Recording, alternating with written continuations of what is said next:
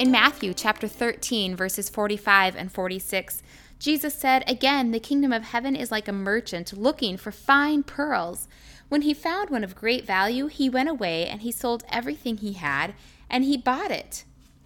When we study the Bible, we are like that merchant, seeking fine pearls. When we open the pages of Scripture, we find beautiful, life-giving promises of God and truths of the kingdom of God that we know are certainly more valuable than anything this world has to offer us.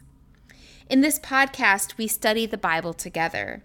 And you are welcome here whether you have studied the Bible for decades or if you have never opened the Bible before.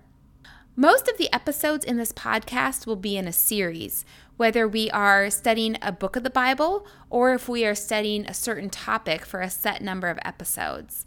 But you are welcome to jump in at any time. So, friend, thank you so much for joining me today as we seek pearls together.